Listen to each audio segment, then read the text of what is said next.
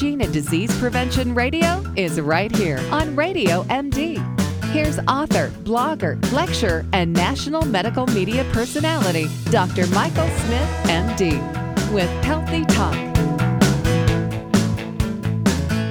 So is there an interesting link between eczema and asthma? I think it's a really interesting question, at least, and my guest is going to talk about that link and what it may mean to people with eczema, with asthma, and the implications even on treatment.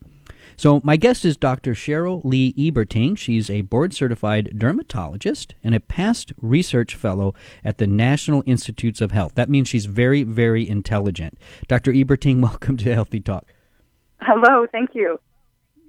So eczema and asthma, I don't think, other than the fact that they kind of sound alike when you say them, I don't think my listeners appreciate that they might be linked together. So what new research are you looking at that is, leading you down that line of thought that they're connected? Okay. So there are three diseases that kind of go hand in hand. We call them the atopic triad. They're asthma, eczema, and hay fever. So if you have one of those conditions, you tend to have one or more of the other two. And I'm going to add into that another condition called keratosis pilaris. And that is a condition where you have little red bumps on the outer part of your upper arms and sometimes on your cheeks. It makes you have rosy cheeks. Those conditions come in families. They come together. And I think some of the most interesting research that has come out in the last couple of years in regards to the link between asthma and eczema are some studies that were done in how you can actually prevent eczema. And this gives us some clues. So children who are statistically very likely to develop eczema, so meaning if you had eczema, half of your kids are going to have eczema, or if you have a child who has eczema, then half of your future children are going to have eczema. So they did a study. They've done a couple of studies now.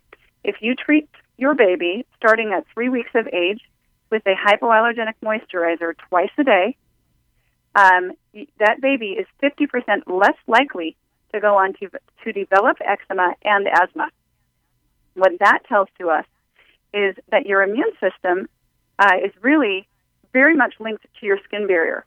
And I think of it as your skin barrier is kind of the window to your immune system.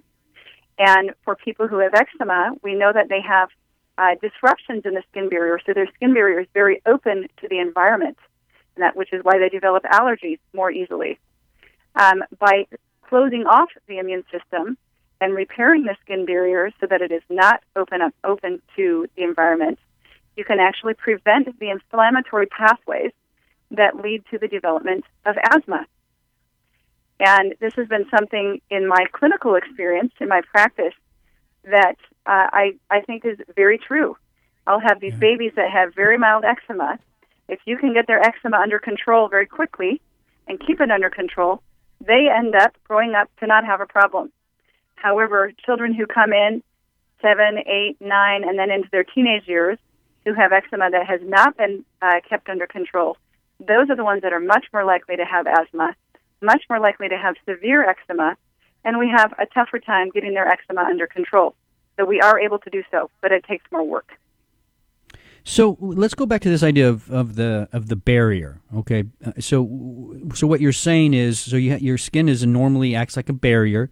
When there's breaks in that barrier, like you see with eczema, what does that do? I mean, why would some breaks in the skin, in a sense, like hypersensitize the immune system, and we start seeing other autoimmune disorders? Why does that happen?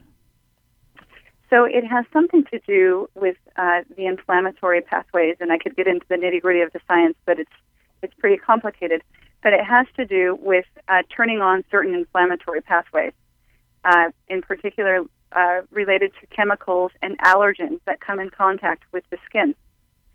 And the skin barrier, you would think, well, if you're inhaling those allergens, those are the ones that trigger asthma.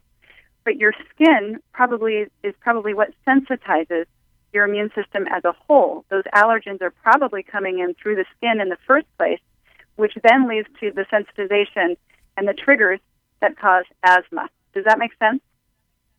Yeah, it does. But so now the next question, though, is, okay, what about the barrier in the gut? I mean, what about people with, say, polyps and ulcer disease or inflammatory bowel disease, where we know there's some denuding of that layer in the gut? Do you see the same thing? I mean, are those conditions also linked to other autoimmune disorders? They are, but they're not thought to be linked to eczema. I think the immune system of the gut is a very, very interesting thing, and we can talk about another super interesting study. A dermatologist in Pennsylvania started doing some patch testing against allergens, preservatives that are found in foods, and certain foods. You don't usually patch test someone against a food. Normally you would do a prick test, or you would check an IgE level. He actually did patch testing where he put the food on the skin to see if it developed eczema. And what he found is there are certain preservatives in food and certain foods that are most commonly associated with causing inflammation in the gut or eczema of the gut. And guess what the most common food was? Garlic. Garlic, yeah. Really? Garlic, yeah. And so that's something that a lot of us think, let's take garlic. It'll help your immune system fight off an infection or a virus. You actually may be sensitizing your immune system at that time, especially if you're taking it with zinc, because zinc can actually help to make your immune system more likely to react to what you're presenting to your immune system with it at the same time. Interesting. Yeah. Well, I think what we're learning ultimately is the immune system is very complicated, and there's a lot of checks and balances within the immune system, and we know that there are some nutrients that can stimulate, others that can bring it. So you got to just really consider all that when you're taking immune type products. Yeah. I just got a question. I'm going to ask you this. This is from a listener through email.